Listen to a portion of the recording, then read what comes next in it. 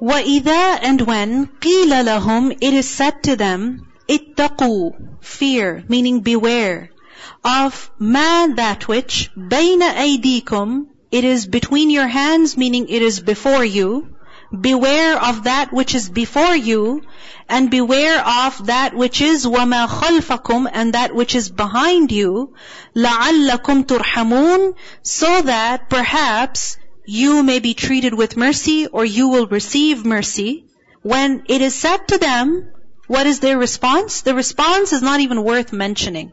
And this is why Allah subhanahu wa ta'ala does not even mention it. Basically their response is of denial. They don't pay heed. They don't take a lesson. When the people are advised, and in particular which people are these? The same, the deniers, the غافلين. لَقَدْ حَقَّ الْقَوْلُ عَلَىٰ أَكْثَرِهِمْ فَهُمْ لَا يُؤْمِنُونَ إِنَّا جَعَلْنَا فِي أَعْنَاقِهِمْ أَغْلَالًا فَهِيَ إِلَى الْأَذْقَانِ فَهُمْ مُقْمَحُونَ So when they are told, اتَّقُوا. Ittaqu meaning have taqwa of. And what does taqwa mean? To take precautionary measures, right? To save yourself from harm. So for example, having taqwa of Allah, what does it mean? To do something to protect oneself from Allah's punishment. How? By keeping away from what Allah has forbidden and doing what Allah has commanded. This is a simple definition of taqwa. So when they are told, ittaqu, beware of ma bayna aydikum, that which is before you, wa ma khalfakum, and that which is behind you. What is this referring to?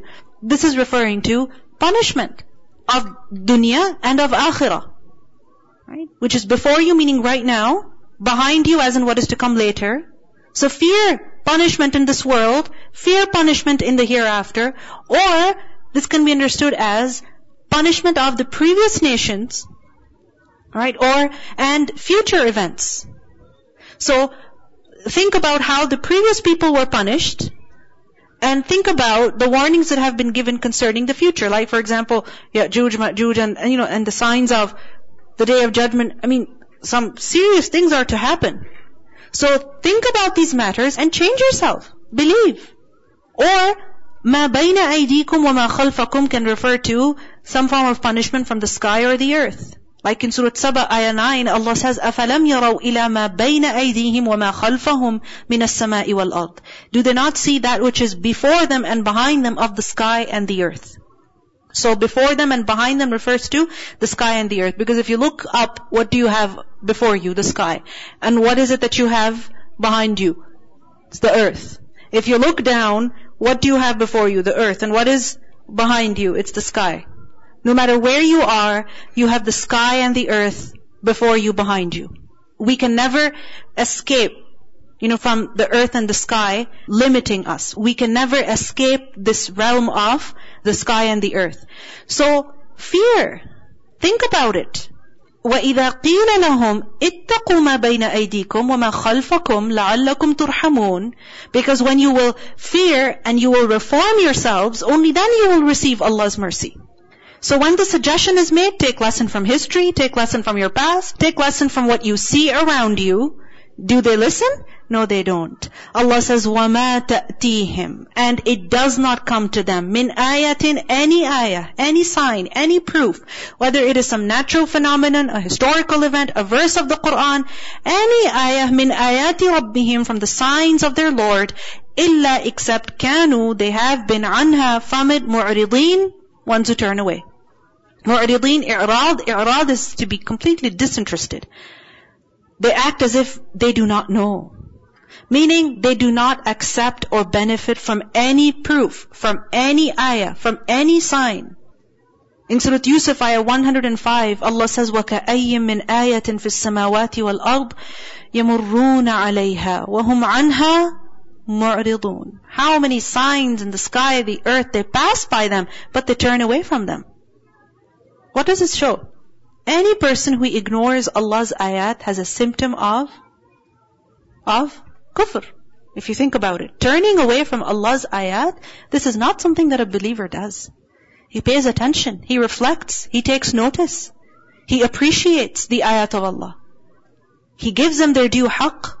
Turning away from Allah's ayat, not even looking at them or admiring them or paying attention to them, this is not something that befits a believer. وَإِذَا And when قِيلَ لَهُمْ It is said to them, Anfiqu, spend, mimma, from that which razaqakumullah, Allah has provided you. Meaning when the believers suggest the disbelievers to spend something out of what Allah has given them, meaning give to those who are in need, what is their reaction? قَالَ الَّذِينَ كَفَرُوا, those who disbelieve, they say, لِلَّذِينَ آمَنُوا, to those who believe. What's their response to the believers? Their response is, أَنُطْعِمُ, shall we feed? نُطْعِمُ, from ta'am. Ta'am is food. Ta'am is to give food. They say, shall we feed man, the person who, لَوْ يَشَاءُ اللَّهُ, if Allah wanted, أَطْعَمَهُ, He could have fed him. If Allah wanted, He could have fed that person.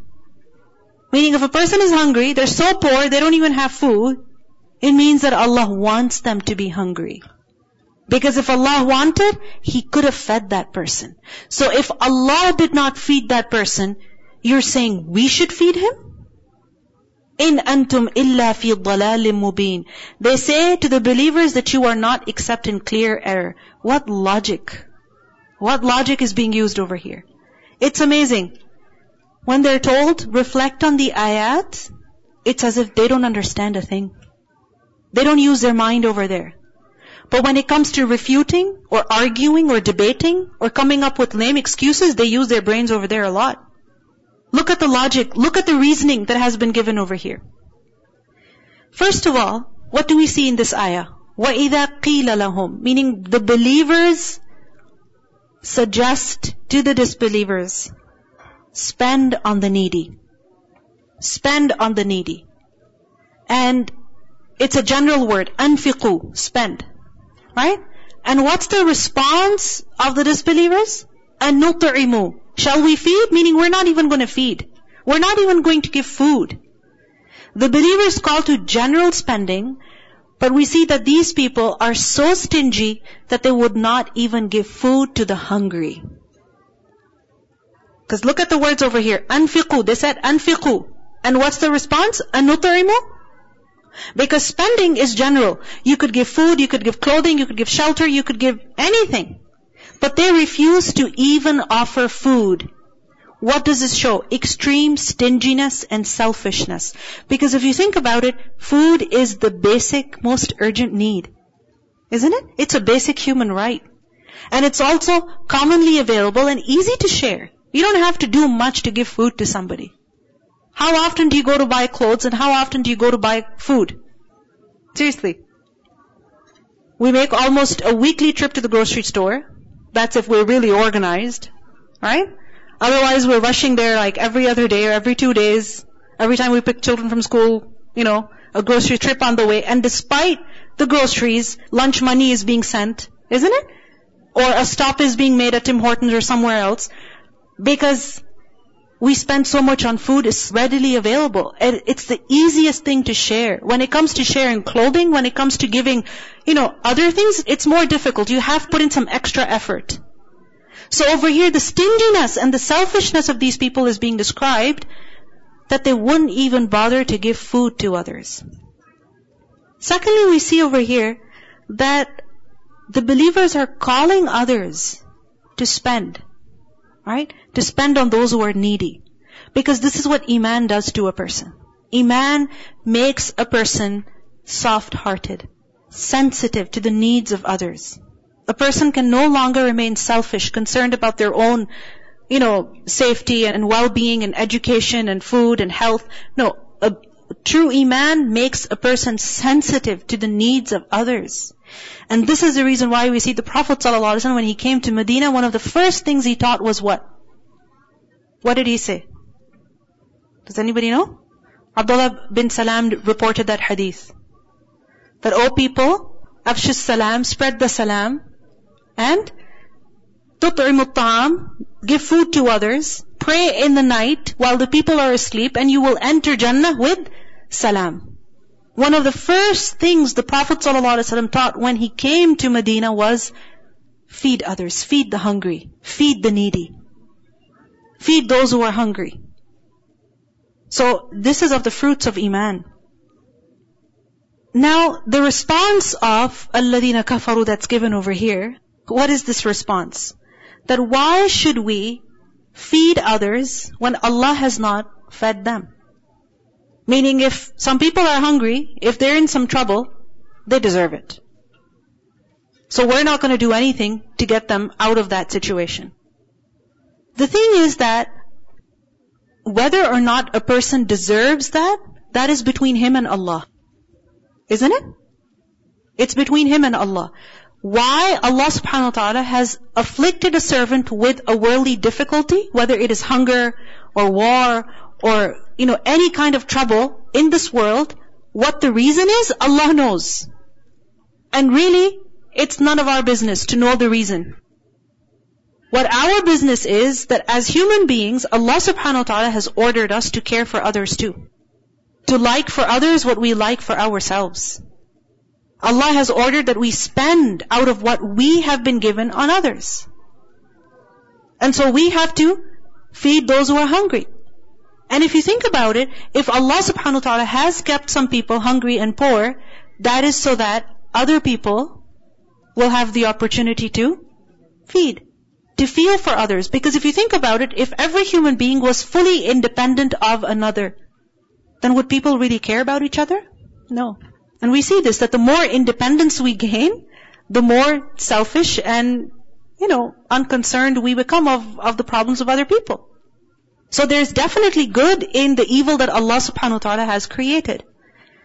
And another thing that we have learned earlier also is that just because Allah subhanahu wa ta'ala has allowed something to happen, it doesn't necessarily mean that He loves it.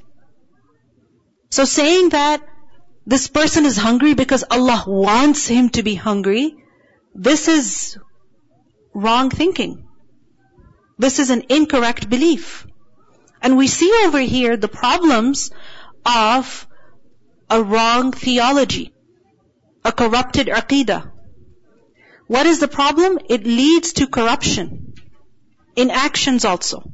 And this is why Allah subhanahu wa ta'ala says that the example of a good word is like a good tree.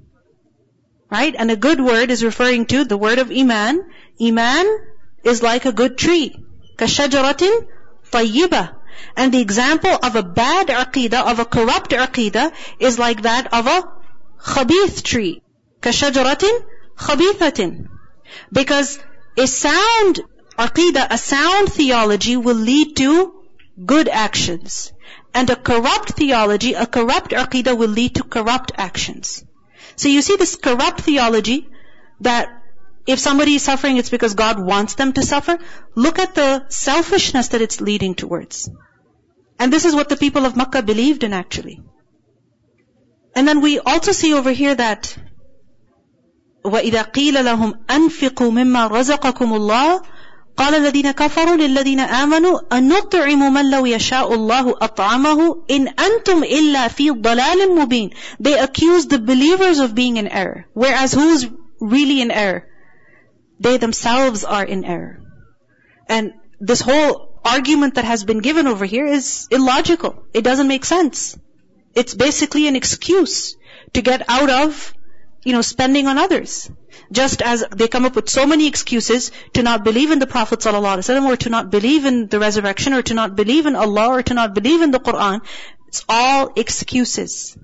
Just as this argument does not have any basis, likewise the other arguments they give, the other excuses they present for their disbelief, no basis whatsoever. Everybody stand up, please. Please share something with the person standing next to you.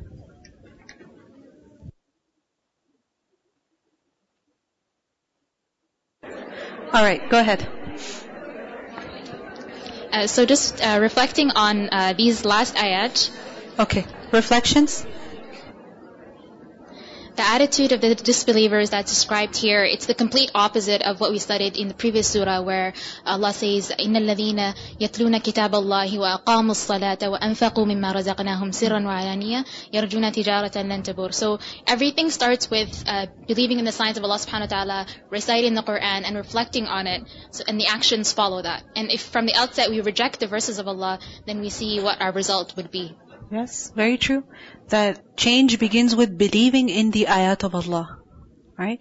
The heart comes alive, it becomes sensitive. With what? With iman in the ayat of Allah, whether those ayat are kauni or shari. When that iman is there, then change is there. Then a person can do infaq. Then he can spend on others. And spending on others is, the most basic thing. If you look at it, who doesn't like to spend on others? It's children. Right? Because they say, it's mine. But when they do realize the benefits of sharing, and when they do understand the concept of when you give, you get more, when you give, that brings you more pleasure, you're doing it for a greater benefit, delayed gratification, then are they able to give and share? Yes, they are. But sometimes what happens, even adults, they behave like children. So the change can only happen, a person can only become focused on others instead of self-centered when there's iman in the ayat of Allah. Go ahead. Assalamu alaikum. Sometimes in downtown, when you walk, you have somebody maybe homeless ask you, I'm hungry, do you have $1? Some other people, they might tell you, they're going to spend alcohol or drug, don't give it to them. So we don't know if they're going to spend in drug or really they're going to eat. So just give it to them and leave it your near to sadaqah, inshallah. Yeah, because sometimes what happens is that when people are in a state of need, whether it's a person begging for $1 or $2 outside, we say or we think it's their fault they are in this state. Isn't it? How often we think like that about people who are doing drugs, it's their fault. Yes, it may be their fault, but think about what difficulties they may have gone in their life because of why they are in the state they're in today. At the time of the Prophet ﷺ, the people who started accepting Islam in the beginning were the youth and the free slaves. Most of the times, the companions, a good amount of them were poor and needed food, and they would come out of their houses hungry, looking for food. So we don't know, and those were the ones who were beloved to Allah subhanahu wa ta'ala. So we don't know the situation of the people who are in that right now. They can be tested by Allah, and we can be feeding those who are beloved to Allah. Exactly. Right. So we should never think that just because a person is suffering in worldly terms, they must be very evil, that Allah is punishing them. No. Assalamu alaikum. And also people's situation can change. Today maybe you're giving that $1 to someone, but maybe tomorrow you'll need somebody to help you as well. So we should keep that in mind. Very true. Yes. Go ahead. Bismillah, assalamu alaikum. I read this story once. A brother, his mother was very sick and he took her hospital, and she was in a hospital, and the doctor, they told him she might not make it. So he was very sad and he went for a ride, and he stopped in gas station, and while he is in a car to fill up the gas, he saw a kitten. They don't have a house, they're hungry, and it was cold and raining, and he said, who will feed this kitten? And he went to the gas station and he get tuna, and he opened the tuna and he gave it to them, and then he went back to the hospital to check in his mom. And then when he come to the hospital, he didn't find his mom in that room, and he asked the nurse, she said, surprisingly, your mom, she wake up. And he said, how? And he went to her. He asked her how, and she said, I don't know, I was seeing in my dream, kitten raising hand saying, oh Allah, cure this woman. So subhanallah. Subhanallah. No deed is wasted, no charity is wasted. Yes. Yes, please. Jazakallah khairan. Assalamu alaikum. My reflection is on in Nasha Nughrikum, that whenever we talk about ships and boats, we automatically think about Titanic, that world famous ship. And when they manufactured that ship, the statement was, finally we have manufactured an unsinkable ship. And that, according to its manufacturers, was unsinkable, but poor unsinkable couldn't even finish its first journey, the very first journey. So everything is in the hands of Allah subhanahu wa ta'ala. And same with the airplanes and crashes, the same safety measures have been taken even for those planes who got crashed or got lost or something. There is nothing that they miss out or hear on the land, but subhanallah, it's bi'idhnillah, it's in the hands of Allah subhanahu wa ta'ala to make it finish the journey, complete the journey, and land it safely. So it's totally upon Allah subhanahu wa ta'ala. Really, we are at the mercy of Allah. Jazakallah khairan. Okay. Recitation? وَإِذَا قِيلَ لَهُمُ اتَّقُوا مَا بَيْنَ أَيْدِيكُمْ وَمَا خَلْفَكُمْ لَعَلَّكُمْ تُرْحَمُونَ وَمَا تَأْتِيهِمْ مِنْ آيَةٍ مِنْ آيَاتِ رَبِّهِمْ إِلَّا كَانُوا عَنْهَا مُعْرِضِينَ وَإِذَا قِيلَ لَهُمْ أَنفِقُوا مِمَّا رَزَقَكُمُ اللَّهُ قَالَ الَّذِينَ كَفَرُوا لِلَّذِينَ آمَنُوا أَنُطْعِمُ مَن لَّوْ يَشَاءُ اللَّهُ أَطْعَمَهُ إِنْ أَنتُمْ إِلَّا فِي ضَلَالٍ مُّبِينٍ